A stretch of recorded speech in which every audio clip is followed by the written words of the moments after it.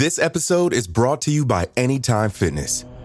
Forget dark alleys and cemeteries. For some, the gym is the scariest place of all, but it doesn't have to be. With a personalized plan and expert coaching, Anytime Fitness can help make the gym less frightening. Get more for your gym membership than machines. Get personalized support anytime, anywhere. Visit AnytimeFitness.com to try it for free today. Terms, conditions, and restrictions apply. See website for details. There's no better feeling than a personal win, and the State Farm Personal Price Plan can help you do just that. Talk to a State Farm agent today to learn how you can bundle and save with the Personal Price Plan. Like a good neighbor, State Farm is there. Prices are based on rating plans that vary by state. Coverage options are selected by the customer. Availability, amount of discounts and savings, and eligibility vary by state. This episode is brought to you by Visit Williamsburg. In Williamsburg, Virginia, there's never too much of a good thing. Whether you're a foodie, a golfer, a history buff, a shopaholic, an outdoor enthusiast, or a thrill seeker, you'll find what you came for here and more. So ask yourself, what is it you want? Discover Williamsburg and plan your trip at visitwilliamsburg.com. On the afternoon of December 5th, 1945, at 2:10 p.m., 5 planes took off on a routine training mission from the Fort Lauderdale Naval Base. Lieutenant Charles Taylor was the commander on board the lead plane. Everyone else was a student. The plan was to fly 56 miles due east to conduct practice bombing missions. The flying conditions were ideal. Taylor knew the route and had flown it before. The planes should have been back at 4 p.m.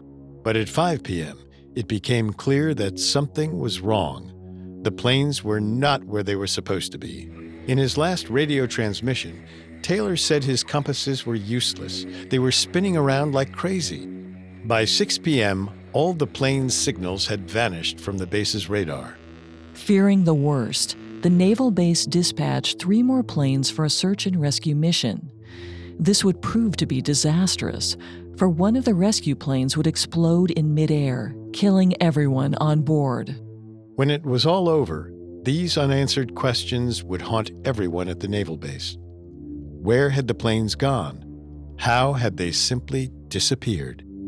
No one knew it yet, but a single miscalculation took them into an area of open ocean where ships and planes were known to vanish: the Bermuda Triangle.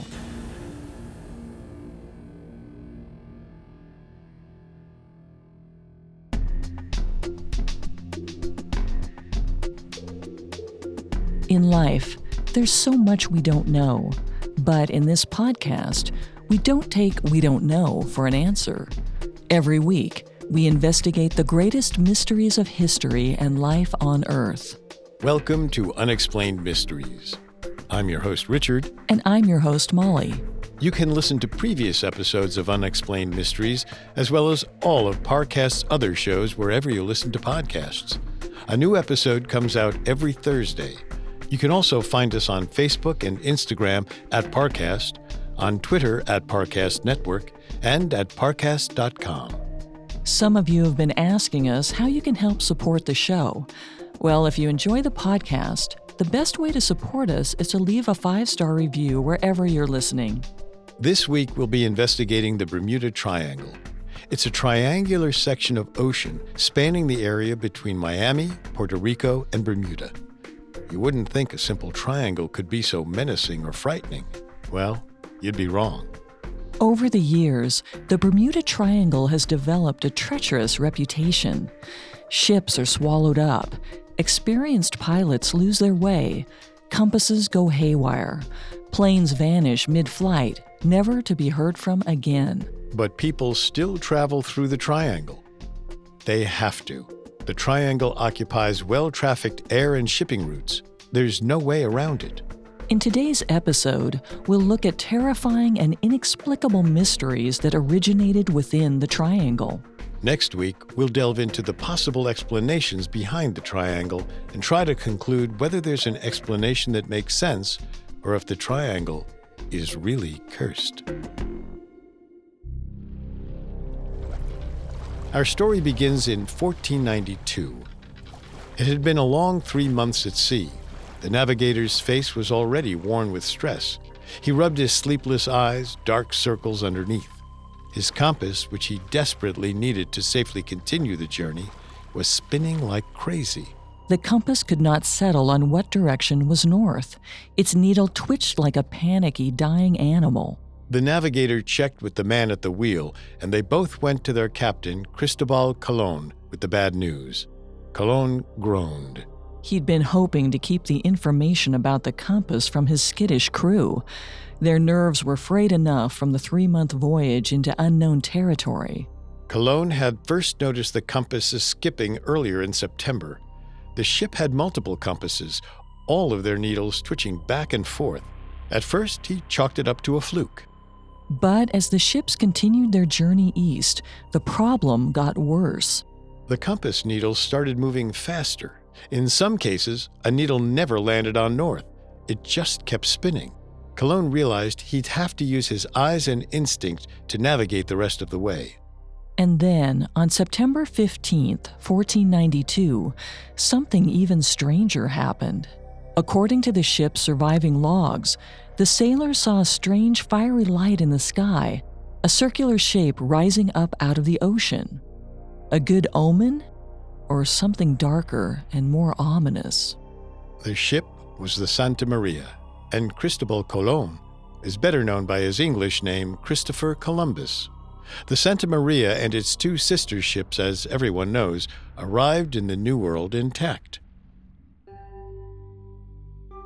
With the massive success of Columbus's voyage, most people forgot about the skipping compass and the strange lights in the sky.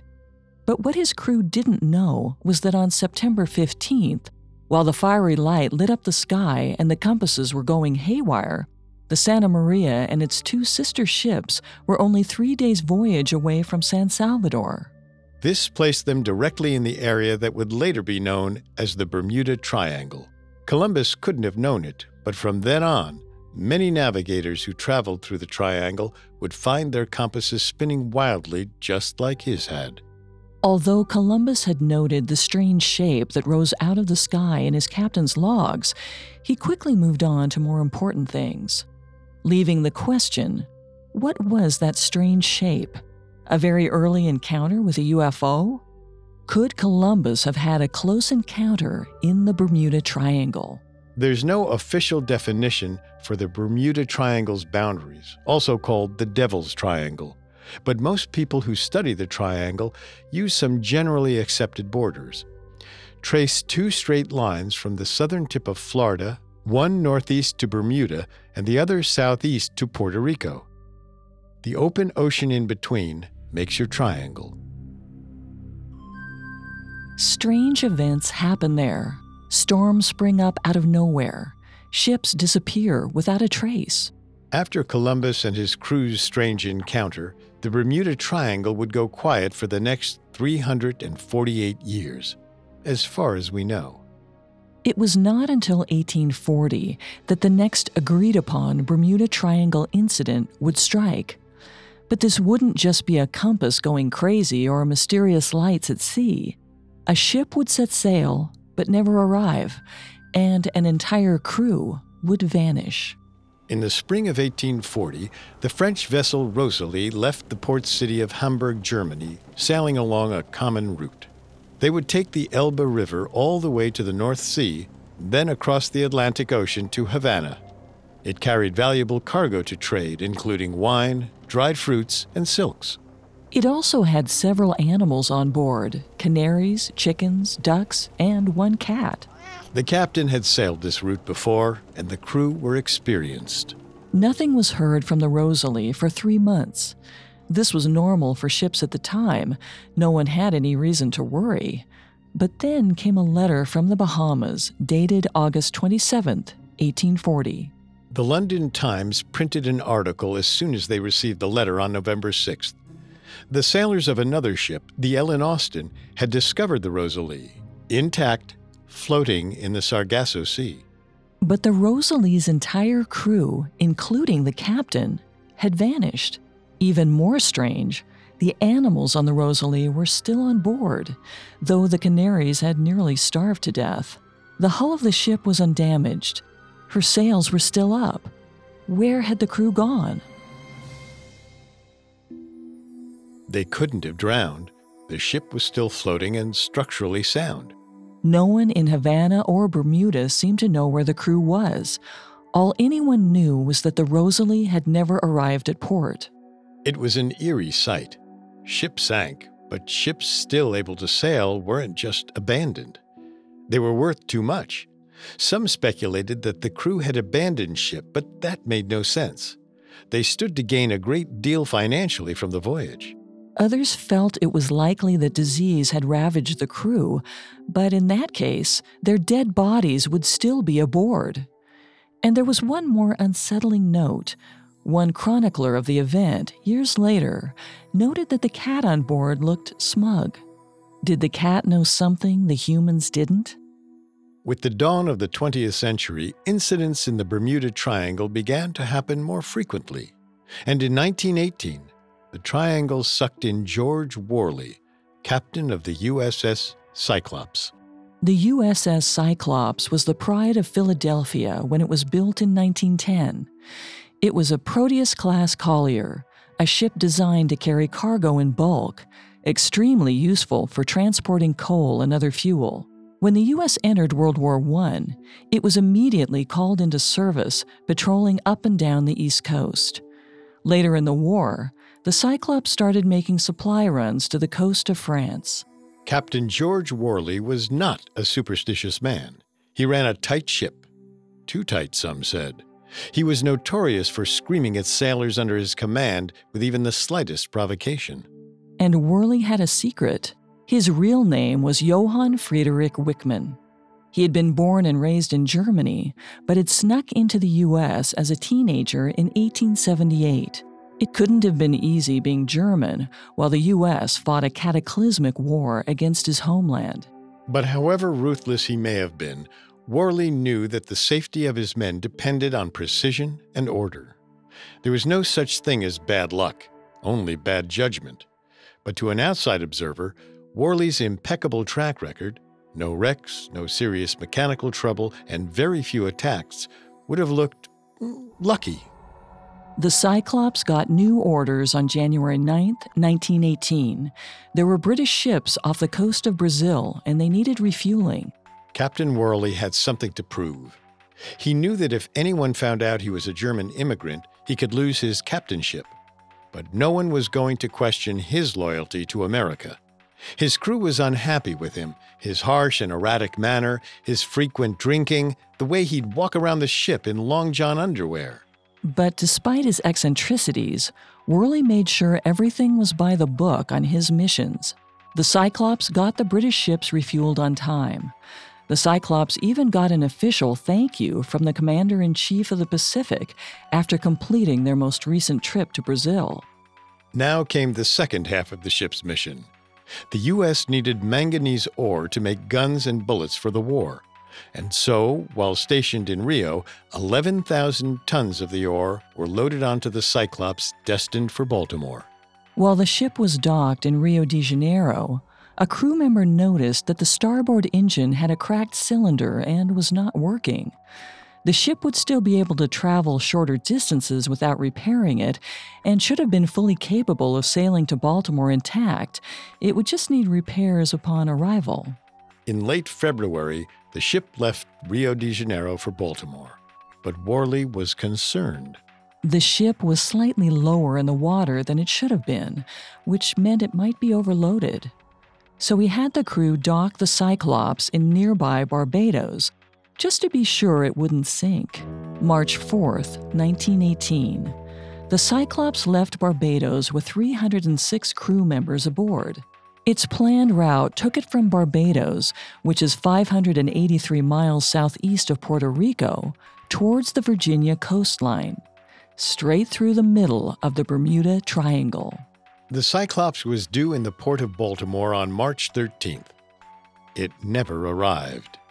Communications in 1918 were very limited, and when it became clear something bad had happened to the Cyclops, Many feared the worst. Perhaps it was sabotaged by a U-boat. This became a popular narrative after the Navy investigated, and Captain Worley's German roots were made public. Many believed he had committed treason. There's no evidence to suggest that was the case. But to conclusively determine what had happened to the Cyclops, you would have needed to see its wreckage. And the Cyclops left nothing behind. It hadn't even sent out a distress call, which you would have expected from a sinking ship. Other ships were following the same route, but none of them ever spotted any signs of wreckage or debris. As 1918 dragged on, no one found a thing. No pieces of the boat, no floating crew, no bodies.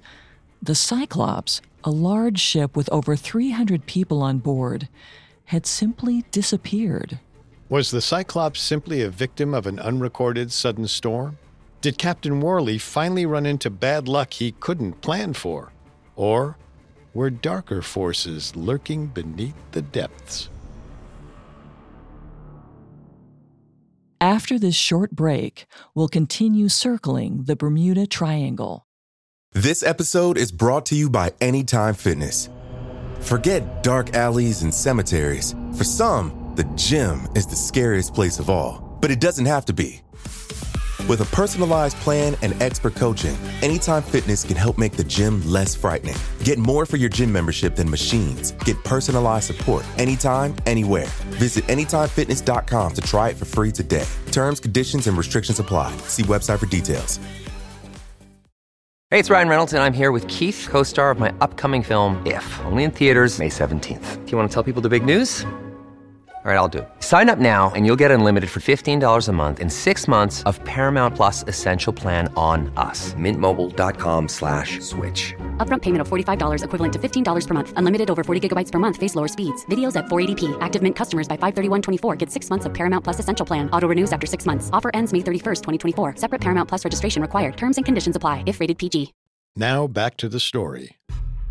The Cyclops incident of 1918 quickly faded from the zeitgeist, especially after the war ended in November of that year. It was the largest single non-combat loss of U.S. life in World War I, but it wasn't necessarily unusual. Ships sink. Storms happen. But the disappearance of the Cyclops, it would seem, was only the beginning. The next major incident in the Bermuda Triangle would come just after the end of World War II, on December 5, 1945. Lieutenant Charles Taylor was set to lead his students on a practice bombing run over open ocean, flying 5 planes called Avengers. Collectively, the planes were identified as Flight 19, a flight that would become infamous in Bermuda Triangle lore. Taylor had over 2,500 hours of flight experience in planes of this type. The weather that afternoon was described as favorable. Now, in 1945, pilots didn't have the instruments they do now. They had to navigate largely by tracking how far they'd gone and in what direction.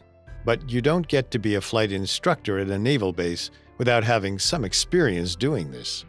The planes took off and made it to the practice bombing area without incident. The practice bomb runs went as planned. At 3 p.m., a radio transmission was heard from one of the pilots asking permission to drop the final bomb. The training was over. It was time to head home. And this is where things get, well, strange. The base in Fort Lauderdale captured a radio transmission. A crew member on one of the planes asked that plane's captain, naval student John Powers, what their location was. Powers replied that he didn't know. Quote, "We must have gotten lost after that last turn," end quote. Their instructor, Charles Taylor, had also noted something odd. His compasses had stopped working. The needles were spinning like crazy, just like what had happened to Christopher Columbus in 1492. Taylor immediately notified Fort Lauderdale. Taylor might not have had working compasses, but he did have a clue as to his approximate location. He indicated he was somewhere over the Florida Keys, a string of islands southwest of Miami, so the traffic controller was able to give Taylor clear directions. Fly north towards Miami, and he and the other planes would make their way back home. Taylor headed north, But he wasn't getting any closer to Miami. In fact, the plane seemed to be heading further out to sea.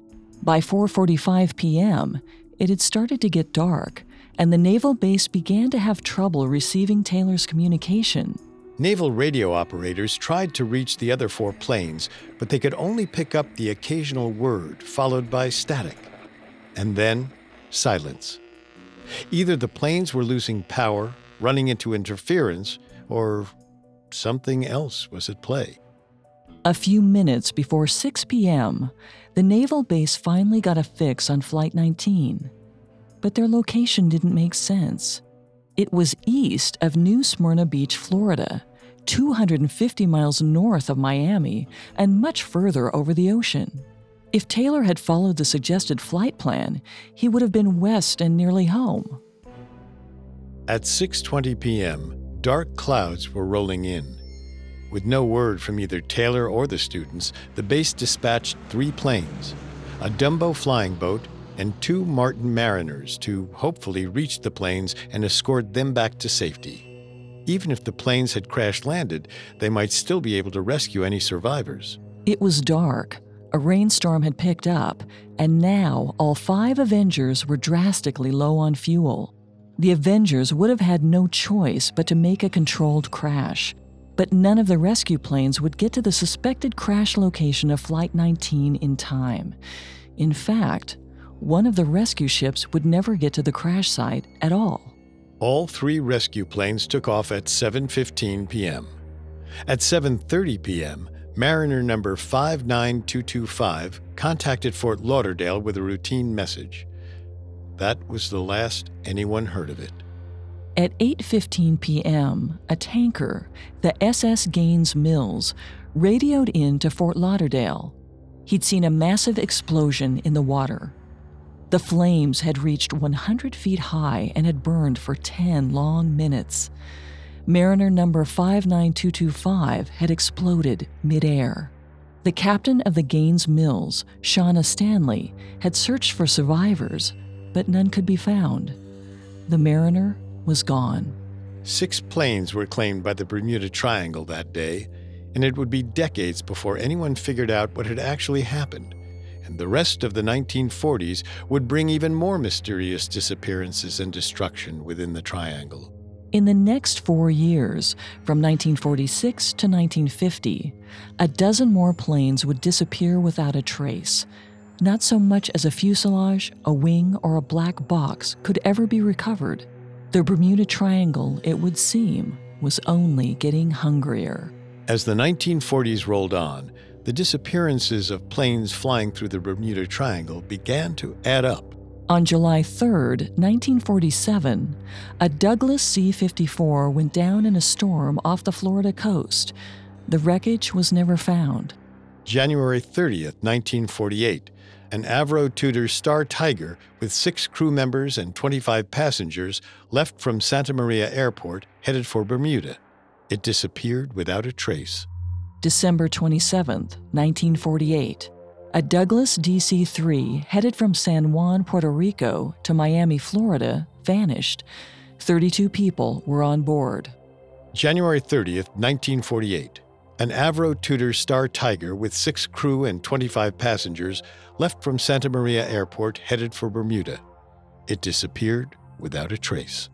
December 27, 1948. A Douglas DC-3 headed from San Juan, Puerto Rico to Miami, Florida, vanished. 32 people were on board. January 17, 1949. Another Avro Tudor, this one a Star Ariel, was headed from Kindley Field in Bermuda to Kingston, Jamaica. The plane never arrived. That's 4 crashes or disappearances in a year and a half. People started to notice. And in June of 1950, something happened that made one intrepid Associated Press reporter start putting the pieces together. The trigger was a ship named the SS Sandra. It was a sturdy ship, 350 feet long.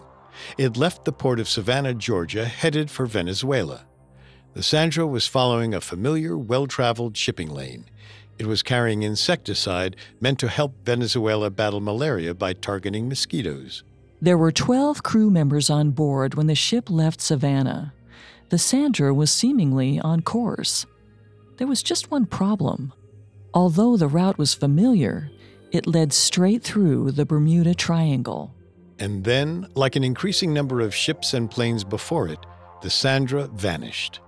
It was like the triangle was performing a twisted, evil magic trick.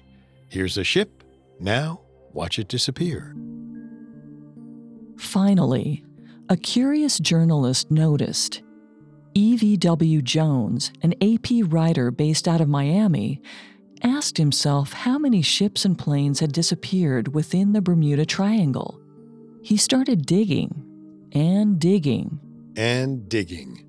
He flagged incident after incident. What was going on?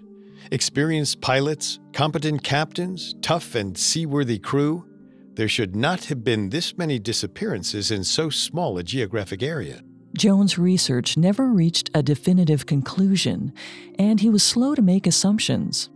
He was a reporter. He lived in a world of facts, truth, what he could document. So he collected evidence and laid out the facts as he saw them.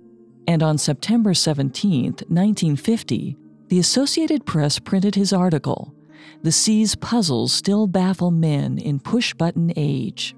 Jones could see that the disappearances were clearly connected, but he had no way to unify them.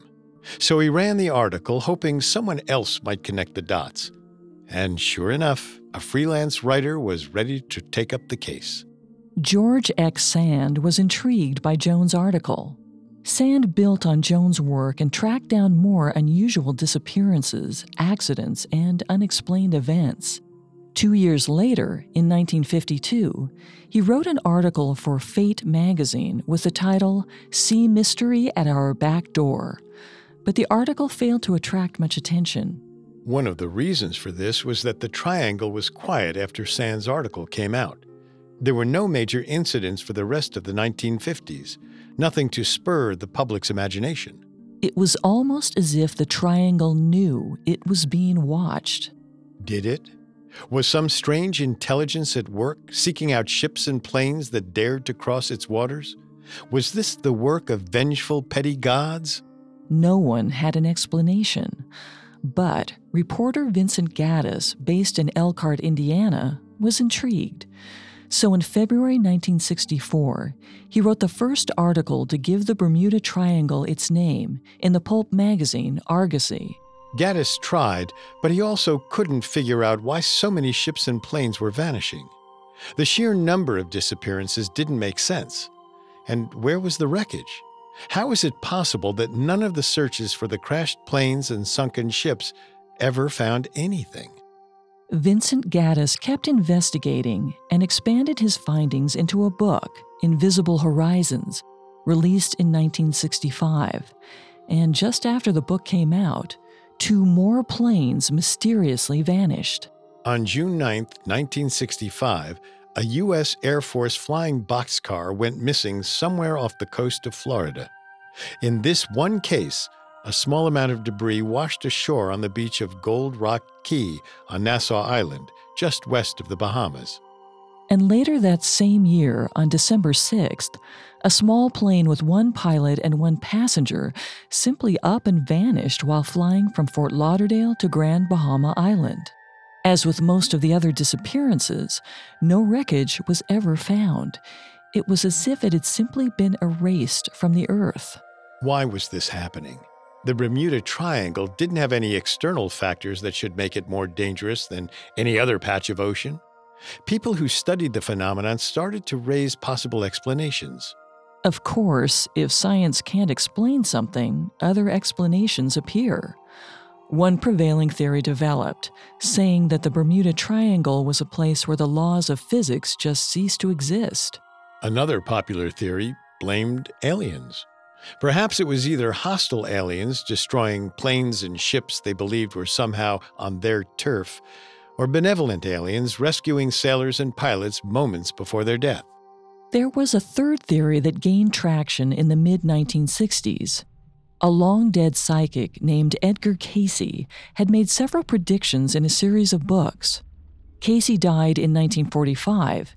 He had been dead for more than 20 years, but many people still followed his work.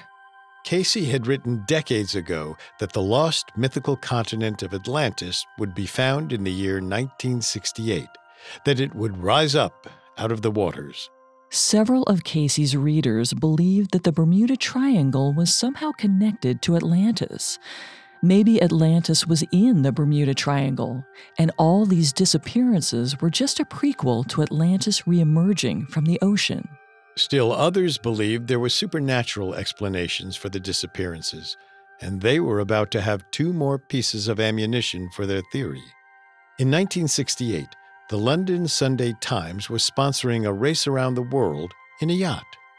Businessman Donald Crowhurst designed and sold a cutting-edge nautical navigation system called the Navigator. The device worked, but Crowhurst's business was failing. It was too niche a device to successfully sustain the entire business, and Crowhurst didn't have the business experience to successfully market his device to a wider international audience. Crowhurst reasoned that if he entered the race and did well in it, using his device, he could save his business. Every ship in the race was reporting its location to Britain during the months-long race. November and December came and went, and Crowhurst appeared to be doing well, even taking the lead in December 1968. But as 1969 progressed, he started to run into trouble. And on July 10, 1969, his boat was found drifting in the mid-Atlantic within range of the triangle. Crowhurst was not on board. Even more strange, his navigator had sent locations to Britain, indicating that he had circumnavigated the globe, even though that was clearly untrue. Given everything that was on the line for Crowhurst, his disappearance would seem mysterious, and he wouldn't be the only victim of the triangle that year. Summer 1969 was a big season for the Bermuda Triangle. Although numerous ships and planes had vanished or crashed within its confines, no landmass within its borders had ever suffered an inexplicable disaster. Until now. There's a small island in the Bahamas called Great Isaac Key. It's the northernmost Bahamian island, only 70 miles east of Miami, Florida. One of Great Isaac Key's most notable features is a lighthouse. It's over 150 feet high and protects ships sailing into Florida from its rocky coast. It's been there since 1859, and its light flashes every 15 seconds without fail. But the lighthouse couldn't protect every ship that passed its way. In the late 1800s, legend has it there was a shipwreck upon its coast that left only one survivor, a baby. The baby's despairing mother is rumored to still haunt the island. Natives of the Bahamas call her the Gray Lady, and they say you can see and hear her every time there's a full moon. Not to be confused with the Gray Lady who haunted Rithen Castle, which we learned about on the Parcast Media podcast, Haunted Places. So Great Isaac Key already had a supernatural reputation. Throughout the 19th and 20th century, lighthouse keeping was a respected and honorable job. The keepers tended to value the work they did, protecting ships from rocky coasts and ensuring their safe passage. People who took on the job at Great Isaac Key saw it as an almost sacred calling and were widely respected on the other Bahamian islands. It wasn't a job anyone would just up and quit. In 1969, Great Isaac Key had 2 lighthouse keepers who worked in tandem. They'd been working there for several years, and although hurricane season could get bad, they were pros, prepared for whatever the sea could throw at them. But they hadn't counted on one thing. Their lighthouse was in the Bermuda Triangle. Hurricane Anna swirled through and struck Great Isaac Key on August 1st, 1969. Although winds were strong, the lighthouse had weathered worse. But 3 days later, on August 4th, when the weekly supply boat showed up to deliver food and collect mail, the delivery people discovered that while the lighthouse was still fully operational and the keepers' quarters were still fully furnished, the lighthouse keepers had vanished. The supply boat crew searched the island but couldn't find a trace of the keepers. They notified Bahamian police, who hurried to the island via boat and expanded the search. But nothing was ever found. Like so many ships and planes before them, the lighthouse keepers had simply disappeared. The triangle was starting to heat up again. Only 2 years later, in 1971, came another incident that would puzzle Bermuda Triangle scholars for decades. When the respected, well-guarded American naval ship, the USS John F. Kennedy, traveled into the Bermuda Triangle on a routine voyage, it would find itself at the center of one of the strangest triangle stories yet. The events on board the John F. Kennedy would change the way we thought about the Bermuda Triangle forever. This time, witnesses would survive.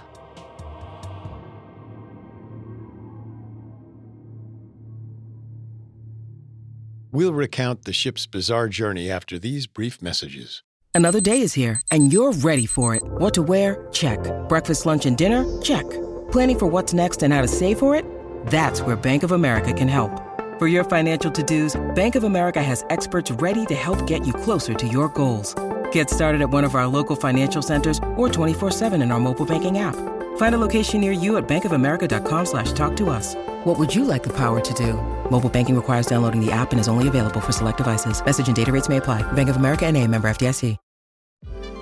eBay Motors is here for the ride.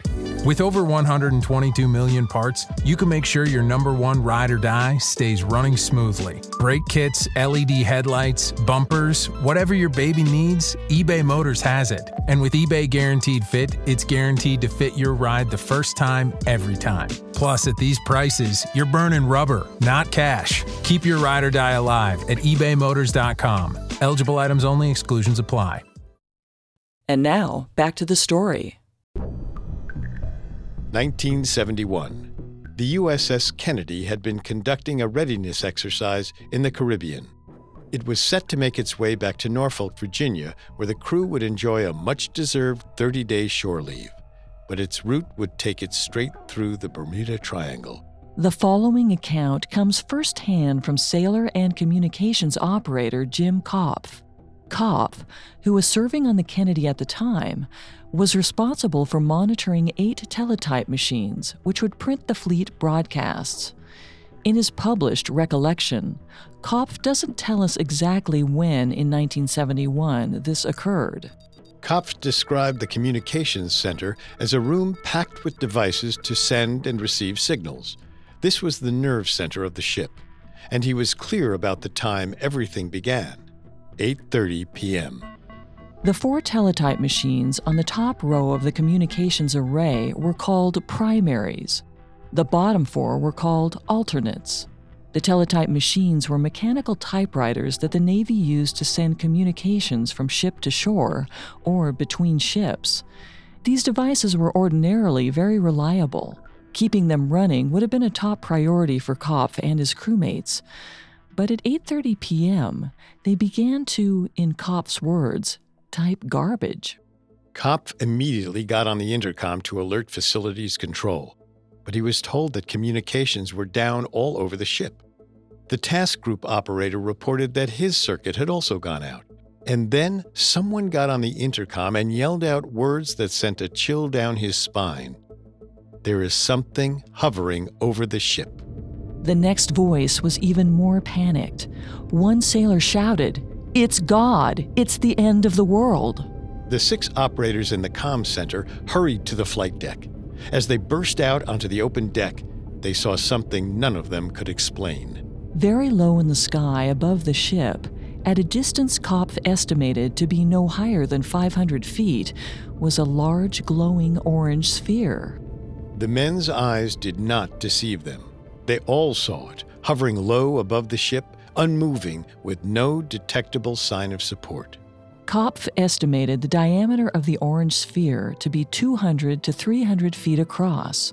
Although the sphere didn't move, it let out mysterious pulses, one after the other. The light suddenly glowed brighter, and with each pulse, small shock waves passed over the ship. The sailors could feel their bones rumble. Those above deck could hear a small buzzing behind their eyes, like it was coming from inside their skulls.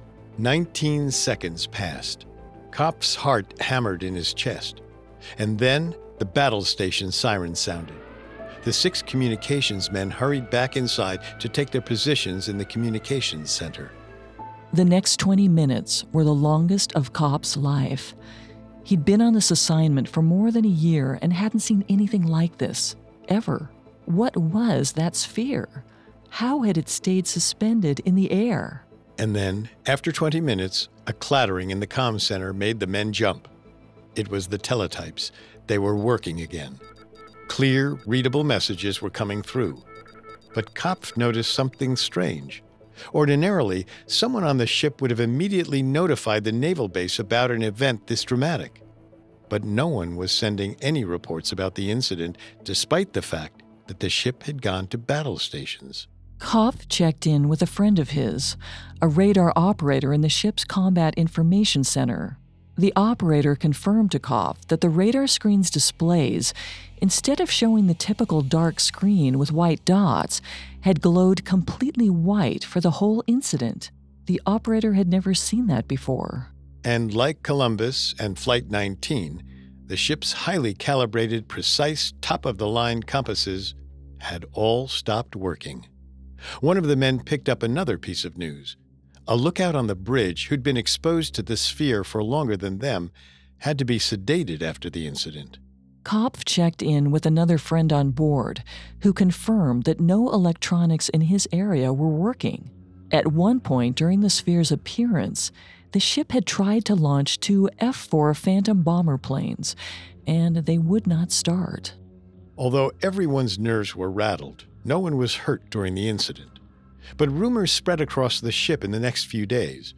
Kopf couldn't confirm this, but he even heard a rumor that 3 men in trench coats had visited the ship to interview witnesses. A few days passed as the ship continued on its way to Norfolk, Virginia.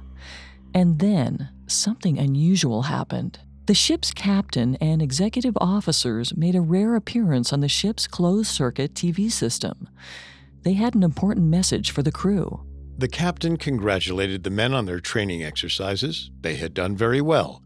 He just had one reminder for the crew. Quote, "Certain events that took place aboard a naval combatant ship are classified and not to be discussed with anyone without a need to know." End quote.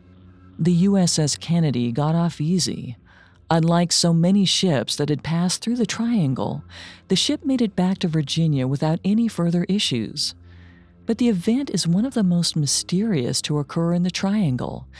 It's hard to come up with a rational explanation for what exactly that sphere was. A few years later, Kopf ran into the ship's radar operator at a screening. They'd gone to see, of all things, close encounters of the third kind. Kopf asked the radar operator if he remembered the glowing sphere from their mission.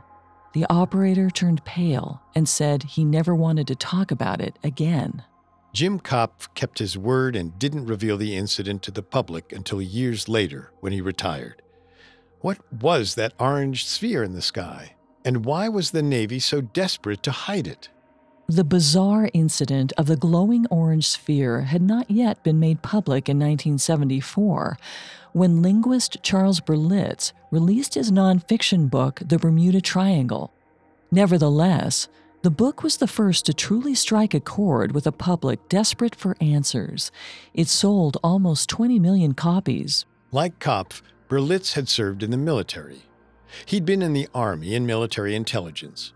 Berlitz used his military background to analyze the patterns of unexplained phenomena that kept occurring in the Triangle. Berlitz explored several theories in the book, but he had a compelling explanation for the disappearances. Electromagnetic disturbances were interfering with the planes and ships and weakening their structural integrity, causing them to essentially rapidly break apart. Berlitz called it disintegration. Charles Berlitz would expand his theories in a follow-up book. Other authors quickly responded to Berlitz's theorizing, both for and against. 1 year after Berlitz's book came out, commercial pilot and amateur researcher Larry Kusch did some investigating of his own. Kusch responded with a book that had a very different view of events in the Bermuda Triangle. Berlitz had prominently cited Donald Crowhurst's mysterious disappearance from his boat in 1969 as one of the great mysteries of the Triangle. But Larry Kusch had other ideas. His investigation started with what had really happened to Donald Crowhurst, but quickly spread to the mysteries of Flight 19 back in 1945. He was determined to be the one to finally unmask the Bermuda Triangle. Columbus, Crowhurst, the Rosalie, Flight 19, the USS Kennedy, countless others forever lost at sea. Lives were at stake. If the Bermuda Triangle couldn't be solved, ships and planes would continue to vanish and hundreds of people would die. Next week, we'll dive into the mythology behind the legend.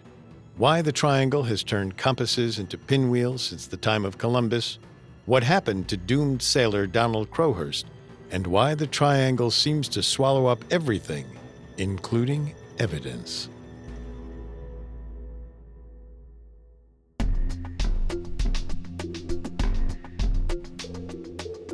If you're looking for more unexplained mysteries, you can find us, as well as all of Parcast's other podcasts, on Apple Podcasts, Stitcher, Google Play, CastBox, TuneIn, or your favorite podcast directory.